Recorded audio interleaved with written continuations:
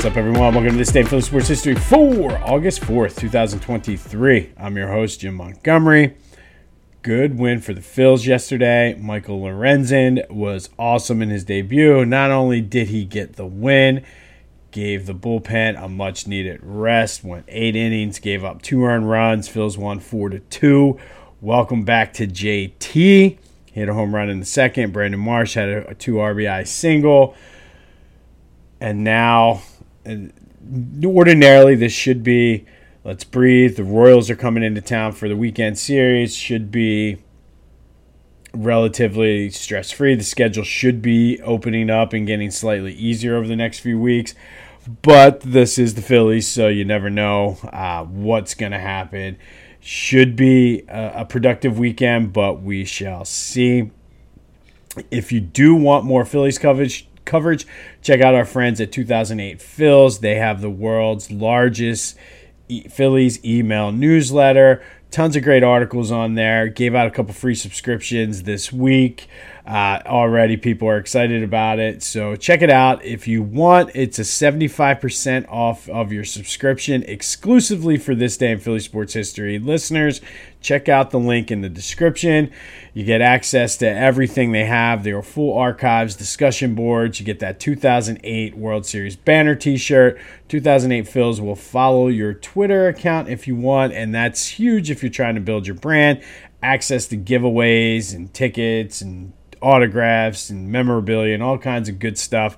I told you about the 1980 powder blue shirt with the banner. Like, it was just incredible. I need to get my hands on one of them. But go check it out. $2 a month, $20 for the year. Definitely worth it. Just follow the link in the description. Another quick housekeeping note. There was a new Back to the Future I posted last night. Football season is officially back. It's Hall of Fame weekend. I took a look at 2 borderline former Eagles players who are borderline Hall of Famers and talked about their candidacy, where they stand, what they could have done differently. So go check that out. It's always fun to start talking Eagles on Back to the Future. That's Back to the Future with a PH, available wherever you get your podcast. All right, Union. They are moving on. They had a 0-0 tie with DC United, but did win it on penalty kicks.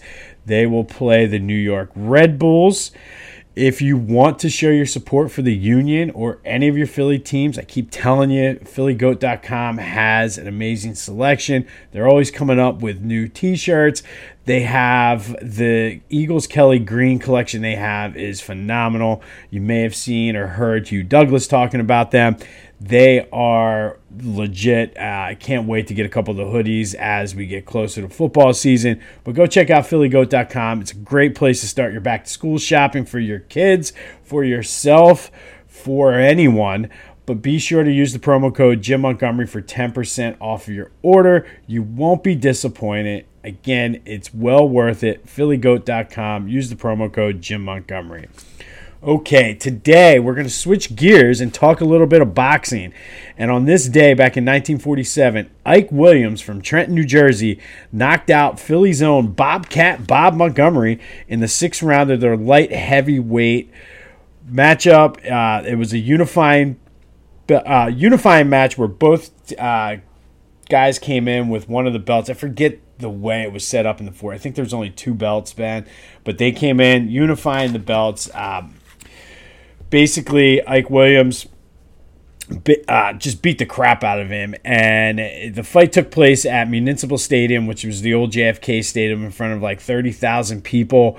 And Williams was able to avenge his loss from 1943 when Bob Montgomery knocked him out. And these two were bitter rivals. They legitimately hated each other, and there was like some personal issues. Montgomery knocked out one of his friends, and he didn't like the way the match went down or something. So just another chapter in the rich boxing history of Philadelphia. But on this day, it was Ike Williams from Trenton knocking out Bobcat Bob Montgomery from Philadelphia, unifying the light heavyweight championships in front of Montgomery's hometown or in front of Montgomery's hometown fans at the old Municipal Stadium, which would be later be called JFK Stadium.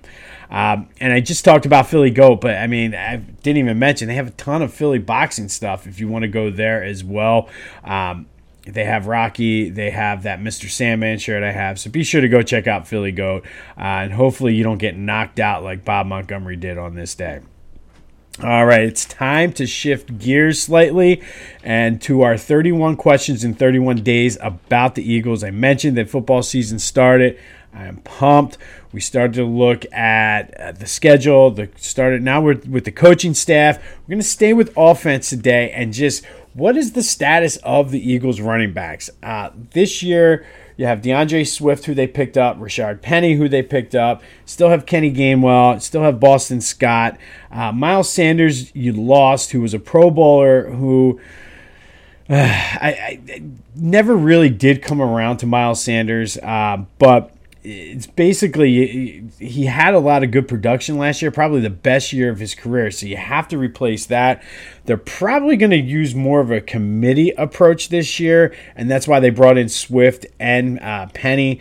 The NFL, and you know what's going on right now, they're moving away from the bell cow back where you got the guy that's going to get 300 carries and just do it. And I like the approach the Eagles are taking this year, the committee approach, because you have Rashard Penny, who's like the big bruising back, kind of like the old school bell cow, but he's got an injury history. I mean, he's constantly hurt, but he's not going to have to be the bell cow, so he can be that short yardage back. He can be the guy that's going to ice the game away late if they have a lead.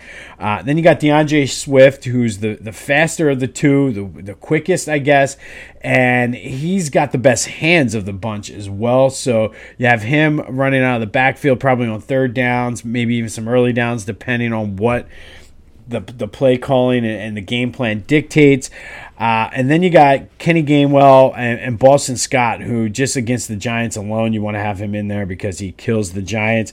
So they're in there to change the pace. And like I really like the way they've constructed this for the new NFL. Like they don't have that one guy that's going to carry the load. And quite frankly, they don't need to. And they got guys in there with Penny and Swift who, when they've had the option to be the bell cow, have gotten hurt. So I think it's smart the way how he put this running back room together.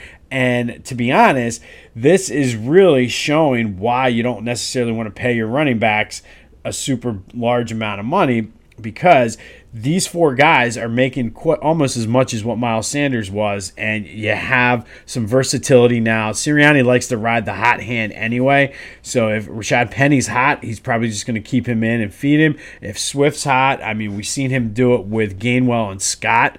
Miles Sanders was hot last year a lot, so I'm anxious to see which way they kind of go, but I do see this as an upgrade, and I know it's hard really to say that the way the offense was last year that this is an upgrade, but I think because they have guys that fill specific roles, you're going to be able to keep them fresher, and you're going to be able to really maximize their strong suits, like Penny being the big bruising downhill back, Swift being the good receiver out of the backfield.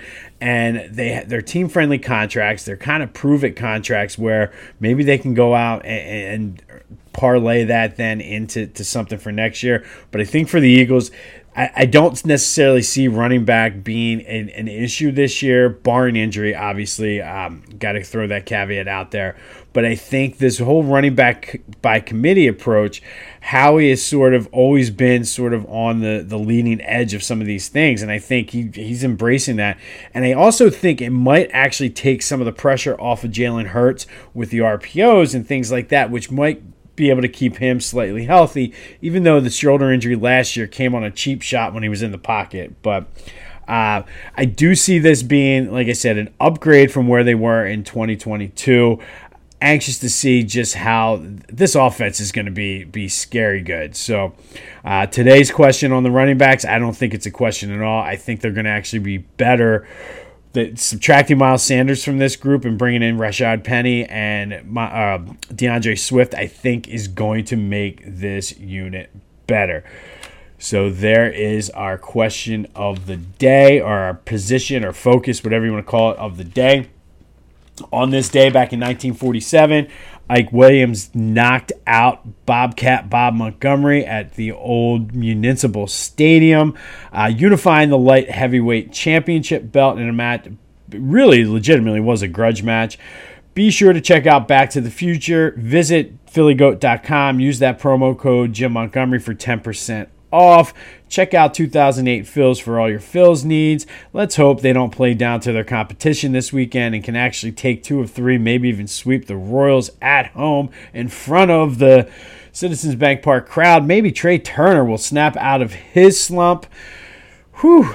This has been This Day in Philly Sports History. I'm Jim Montgomery. Go have yourselves a Friday. And until next time, I'll see you when I see you.